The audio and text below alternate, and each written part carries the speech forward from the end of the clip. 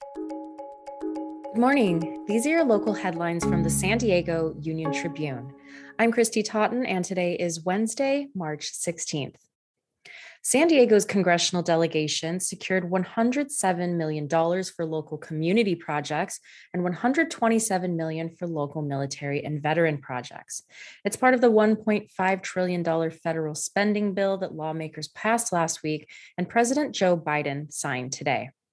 Some of the biggest San Diego area investments are military. Among the local community projects it will fund are traffic improvements, coastline stabilization, a homeless shelter, and other upgrades.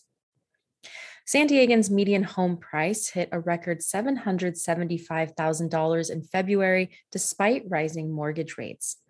Local prices increased 15.2% in a year as of February, according to CoreLogic DQ News on Tuesday. The number reflects a combination of new and resale condos, townhouses, and single-family homes.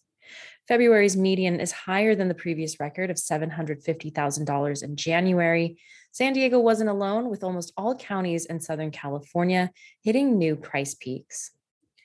Local paleontologists announced the discovery of a new saber-toothed cat-like species today. The extinct predator hunted in the forests and coastal areas of this region 42 million years ago and has been given the name Diego Aloris, or San Diego's cat, the National History Museum announced today. The species is now the earliest known cat-like predator in North America, west of the Rocky Mountains. You can find more news online at san diegouniontribune.com. Thanks for listening.